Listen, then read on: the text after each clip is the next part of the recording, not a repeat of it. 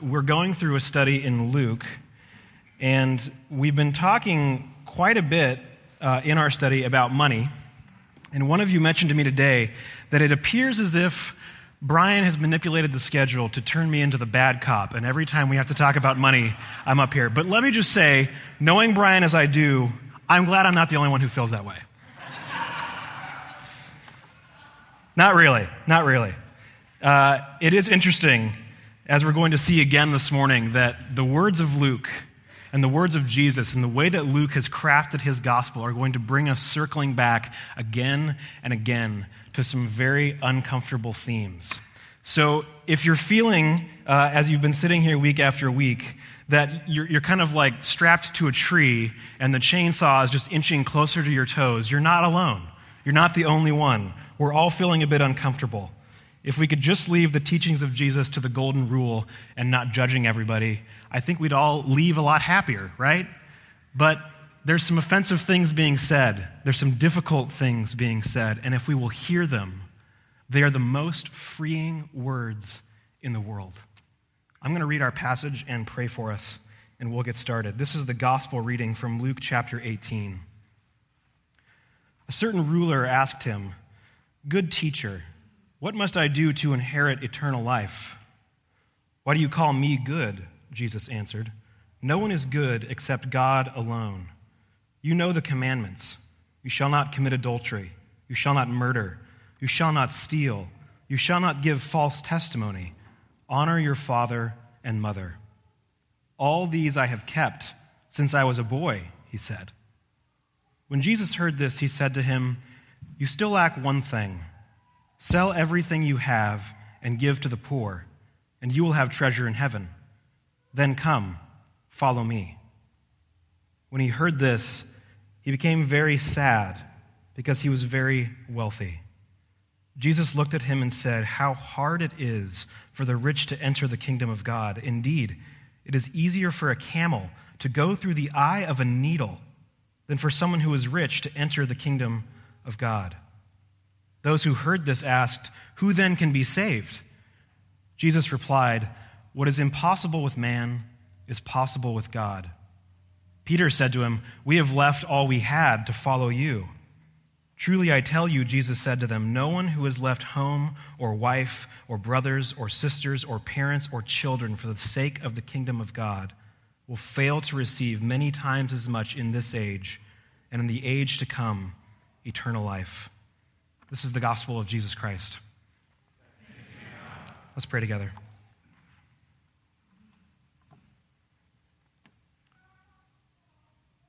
Father, Son, and Holy Spirit, would you be present in this place to set us free from our fears, to set us free from our guilt, from our shame, and from our possessions that so easily entangle us into turning away from you. I ask that as we hear your word being preached this morning, that we would hear the voice of our Savior, not condemning us, not telling us that we have to do something impossible, but that he has done the impossible. And he is welcoming us into his home. Would we receive that welcome this morning by the power of the Spirit? We ask in the name of Jesus. Amen. The story of Chris Gardner is a heartwarming, truly American tale. And it's a true story of Chris going from living on the streets of San Francisco to being a multi-millionaire, and it was captured in the movie The Pursuit of Happiness. And it's a story that we love to hear. It's an age-old American tale of someone who wasn't afraid to gamble, someone who wasn't afraid to work hard and hustle and make a better life for himself and for his family. And we tend to like stories like this about the underdog, the downtrodden, weak people who then, through really hard work and perseverance, make this big change and achieve a better life. These are American folk tales. If you remember from your grade school or high school history classes, there's a story of a young poor boy named Abe who, despite all of the educational limitations that his culture surrounded him with, broke out of Illinois and became perhaps one of the most impactful presidents our nation has ever seen. I bring up these stories not as a way to then later criticize the achievements of Chris Gardner or even in an attempt to undercut the hard work and diligence that it takes to make a better life for yourself. But I bring them up simply as an example to point out to us that we tell stories over and over in our culture as a way to get ideas across, truths that we think are very important. So we'll leave these stories alone for now simply by saying our stories, our songs, our hymns, and our ideas tell what we believe to be the truth, what we believe to be important about life. And the rich young ruler has these same sorts of stories and has these ideas about life that are not too far off from our own. Now, Luke has arranged his text for us in a way that he makes the central point quite literally the central point. So I was going to say if we had PowerPoint, I could have done this, but I hate PowerPoint, so I wouldn't have done it. But if you look at your text, you'll notice there are bookended ideas all the way along. It begins with the idea of eternal life. It ends with the idea of eternal life. After that, there's a discussion about family loyalty and following the law. On the other side, it's a discussion about family loyalty and following Jesus. And as we keep narrowing down notch by notch, we get to the very center. And in the very center, past all these loyalties, past discussions about eternal life, past discussions about difficult obedience, we are smack dab in the middle of a 2-sentence parable about camels and the eye of a needle. As we attempt to understand what Luke is trying to communicate to us here, we're gonna follow sort of a similar pattern because he's creating this funnel for us, and we're going to sort of circle around in this funnel and try to pull together the various strands that he's giving to us and tie them into a knot at the center. So we'll look at our text this morning by looking at a confident question that receives a crushing reply, followed by an incredulous question that reveals the impossibility of grace. Now, as we pull all of these themes together, we still have to do the work of putting together all of the broader themes of Luke as well. So we've got a lot to do this morning because Luke has been braiding this knot together for us, where if we think that we have figured out the kingdom of God, he has some very pernicious ideas about what the kingdom of God really is, about who is in and who is out and how we form our identity. We're going to begin with a confident question, and we'll begin at the beginning. Let's start there. The rich ruler enters on stage left and asks, "Good teacher, what must I do to inherit eternal life?" Does that sound familiar? If you've been with us for a number of weeks, you might remember that this is the exact question that the lawyer asked Jesus, which resulted in that infuriating tale of the Good Samaritan. Apparently, the rich young ruler wasn't around to hear how that story ended. Now, when we saw in Jesus' interaction with the lawyer in Luke 10, I said that this is one of those questions that was being asked in the culture regularly, and I think Luke is bringing it back around to us again to show us the sort of culture that Jesus inhabited. This was a standard question for theological circles, and in many ways, it was a question designed to get at the fidelity of the teacher, to make sure that the teacher was orthodox. But at the same time, it also echoes very important ideas about Jewish life, about what was important, what we were living for. You might remember that I said last time that this question does not mean, how do I get to heaven when I die? Rather, in a first century Jewish understanding, the question is more like the age to come. The age to come, how do we get it? How does it take place? And if you were with us when we looked at the story of the Good Samaritan, you'll remember that this reveals the Jewish understanding of God's reign in time. God's reign in time takes place in 2 ages. The present age, the age in which God's people were still living in political exile, still living as prisoners in their own land under the Romans. And then there's an age to come, an age which would be ushered in by the great and terrible day of the Lord, a day of judgment and destruction for all of the enemies of God's people, and a day of vindication and jubilation for the people of Israel. And one of the very popular religious notions at the time was that if only God's people would be law keepers, if only they could keep the law in such a way that God would know that they were serious, the new age would come sweeping in and God would once again dwell with his people in the land that he had given them. And both times Jesus is asked this question, he brings his questioners right back to the law, right back to the very place they were expecting to be led. One of the things that I love about Jesus is that he's like a judo master. As soon as these guys shift their weight, and in this self-affirmation, assume that they have been right all along, they find themselves lying on the ground, face up, wondering what just happened. Now this time, rather than enter into a deeper discussion about kind of the underlying themes of the entire law, like Jesus did with the lawyer, this time he simply says to this rich young ruler, you know the commandments. Don't commit adultery, don't murder, don't steal, don't lie, and honor your parents. And we're going to come back to that list of commands in a moment, because for those of you that, I'm sure all of you have memorized the 10 Commandments, right, in order.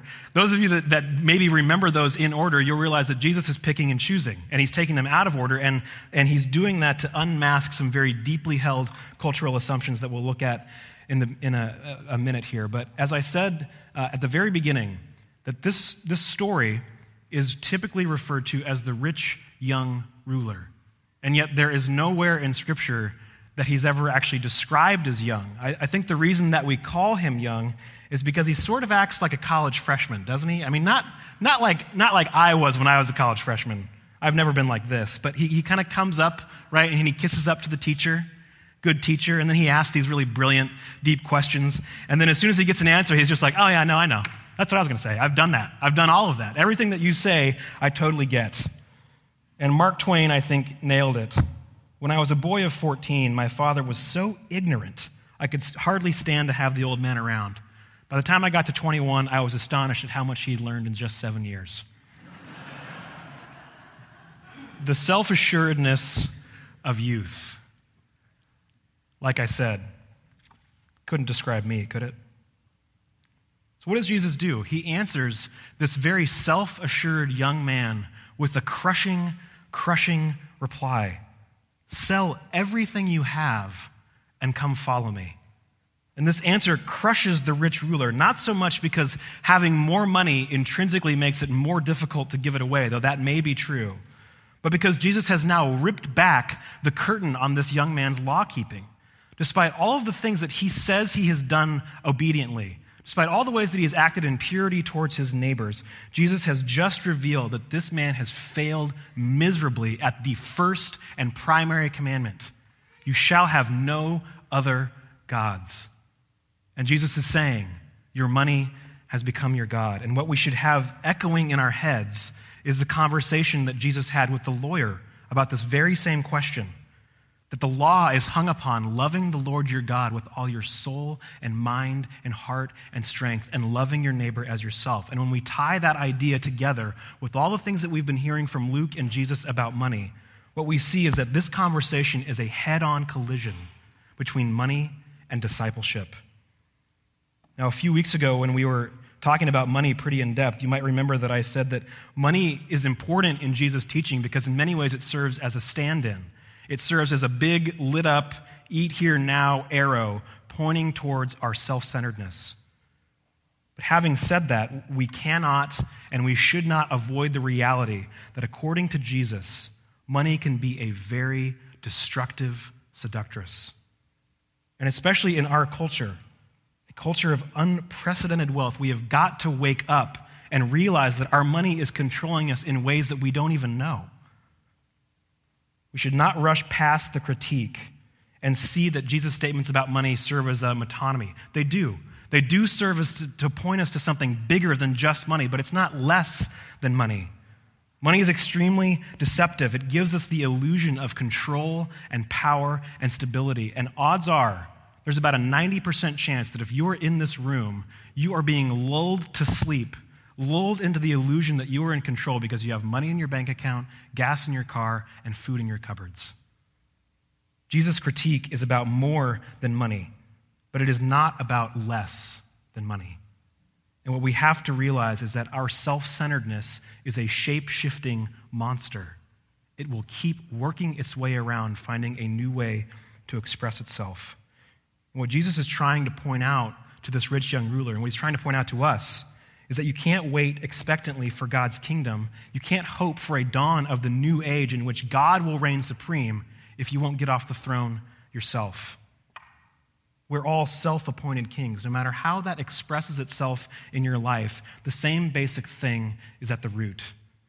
You may try to show God that you've got control over him by disregarding his rules, by setting yourself up as your own moral compass, unencumbered by outside forces. Or you may try to control God by following the rules, by hoping that your achievement might outweigh your failure, and that God will answer you in your time of need because you have done enough good things. And what we've got to realize is that both of those types of people view God as a banker. The first type of person sees God, doesn't trust him, and they sow their money into their own mattress. The second person keeps their money in God's bank, and they hope that their deposits will outweigh their withdrawals. But the same unifying thing is at play. It's still our money, our own hard-earned money. And this is so ingrained in our type of thinking, in the way that we live our lives, that we fail to even see the ruler's question makes no sense. He asks, "What must I do to inherit eternal life?" You can either earn a paycheck or you can receive an inheritance, but you cannot earn an inheritance. There is nothing you can do. And we accepted the premise of his question because it's the premise of our own lives that we accept, that somehow we will be able to earn it.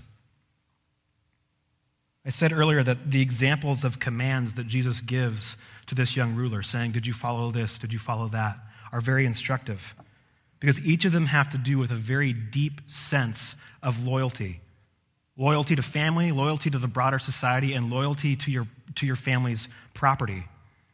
And it's difficult for us in a very mobile culture to understand how important the idea of the family really was in ancient and even modern Near Eastern cultures. But what Jesus is trying to get the rich ruler to see is that even and especially the deepest loyalties that we have, they must be unearthed. They must be reevaluated in the light of the coming of God's kingdom in Jesus. In reality, each of us is faced with a crushing reply when we come face to face with Jesus. You still lack one thing. Give up your self-righteousness and come and follow me. Give up your political loyalties and come follow me. Give up your nationalistic fervor and come follow me. Give up your moral record and come follow me. Give up your self-centered tribalism that refuses to let in outsiders and come follow me. Give up your self-righteous tolerance and acceptance of everything being equal and come follow me. Give up your need to make your parents happy and come follow me. Give up your need to have the best groomed children in the world and come follow me. Give up your need, your attempt to earn God's favor over and over, perhaps most ironically by giving away your wealth, and come follow me. His reply is crushing because the closer that he circles to the core of our identity, as he begins to put pressure on the very thing that we have built our lives upon, he then turns around and asks us to give up that thing. And the more impossible it becomes to actually follow him. So we will walk away sad, just like the rich young ruler, because we have a great moral record. We have invested heavily in a nationalistic identity. We have been working since 9th grade to get to whatever career is now the center point of our lives. And some of us, to be quite honest, have been way too generous for that generosity to not count in the final scheme of things. We have worked too hard to actually give it all away and follow him. So Jesus responds, how hard it is for the rich to enter the kingdom of God. Indeed, it is easier for a camel to go through the eye of a needle than for someone who is rich to enter the kingdom of God. And his listeners respond with an incredulous question. Well, then who can be saved? Because just as we have stories about Chris Gardner and Abe Lincoln and George Washington, so their culture had stories about their forefathers. And their stories were all pretty much the same. People that follow God get material blessing. When you look around and you see rich people like Abraham, like Isaac, like David and Solomon, you see people that have been blessed by God. Blessing from God equals material possession. That's what became the very underlying identity of this culture. So in this culture where rich people were seen as having received special blessing from God, these had to be the people that God was pleased with. So for Jesus to say it's easier for a camel to go through the eye of a needle than for a rich person to enter the kingdom of heaven is a complete shock. And the people are left wondering who exactly is safe, because if God's favorites are on the outside, then none of us are in. What will become of the rest of us? And all we're left with is the impossibility of grace. As I said, the text that Luke has shaped for us here works like a funnel. And right at the very bottleneck of that funnel, at the very center of all of this, is a camel trying to be threaded through the eye of a needle. Now, over the years, there have been several attempts at trying to explain this word picture, and the one that has gained the most traction is to say that what Jesus is talking about is a type of gate. And so all these ancient cities had these big, huge gates, and they were so big and massive that it would take, 10 men to open them. So they built these little doors. And what you had to do if you had a camel weighed down with lots of stuff, you had to take all the stuff off the camel, and then the camel could fit through the little door. Now, as interesting as that explanation might be, I think that they actually take us away from the point, because they distract us from the hilarity and the insanity of an actual camel trying to push his way through the eye of a needle. I mean, do you have that mental picture? Why is no one laughing? This is hilarious. An actual camel, one of the largest known animals in that culture, trying to stuff and fold and flatten its way into a piece of thread. It's ludicrous. And it's how we spend our entire lives. Our entire lives are spent vying for justification from someone, anyone, ourselves, our parents, our God, our money, our morality, but we're doing it with the assumption that we can earn it rather than inherit it. It's so easy, so terribly easy for church people to give lip service to grace and say, yeah, I need grace. I live by grace, man. I'm saved by grace. But then we turn around and live without it, as if we're earning it for ourselves. Did you catch the quote in the beginning of your bulletin? Restore to us, preacher, the comfort of merit and demerit. Prove for us that there is at least something we can do, that we are still at whatever dim recess of our nature, the masters of our relationships. Tell us, prophet, that in spite of all our nights of losing, there will be one redeeming card of our very own to fill the inside straight we have so long and so earnestly tried to draw to. But do not preach us grace. It will not do to split the pot evenly at 4 a.m. and break out the Shivas Regal. We insist on being reckoned with.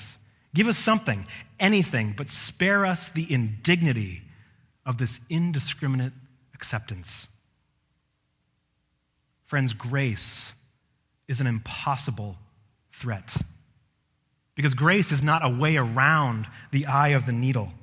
It is a miracle in which we are cut down and cut loose from all of our accomplishments, all of our efforts, all of our need to do it ourselves, and we are slipped through on the thread of Jesus' death into the kingdom of God. We're told in one of the other Gospels' tellings of this exact story that Jesus looked at the rich young ruler as he walked away, and he loved him. And it's that love of God that works the impossible. It pushes aside all our mounting failure. It rushes past all our attempts at self-salvation. It runs headlong into death, chasing tirelessly after us as we scatter about, pursuing our own happiness. And it requires nothing of us but a belief that if we will let it, it will dispel all of our self-loathing and all of our self-righteousness and simply let us be people that are loved. Just like Peter, we'll find that if we allow ourselves to believe in this love that conquers all things, we will find all our old loyalties, all our old losses and wins, all our old loves falling away in the face of Jesus, and the impossible will happen in us. We will give up everything and follow him.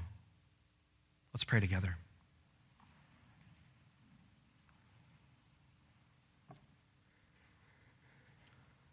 Father, your grace is overwhelming.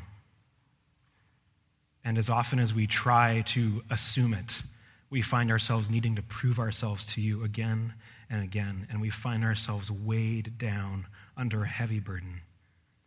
And yet Jesus has told us that his burden is light, that his yoke is easy, that if we would just come to him, we are already accepted. As we come now to your table, would we feel that acceptance? Would we feel your embrace in the deepest parts of our souls? Amen.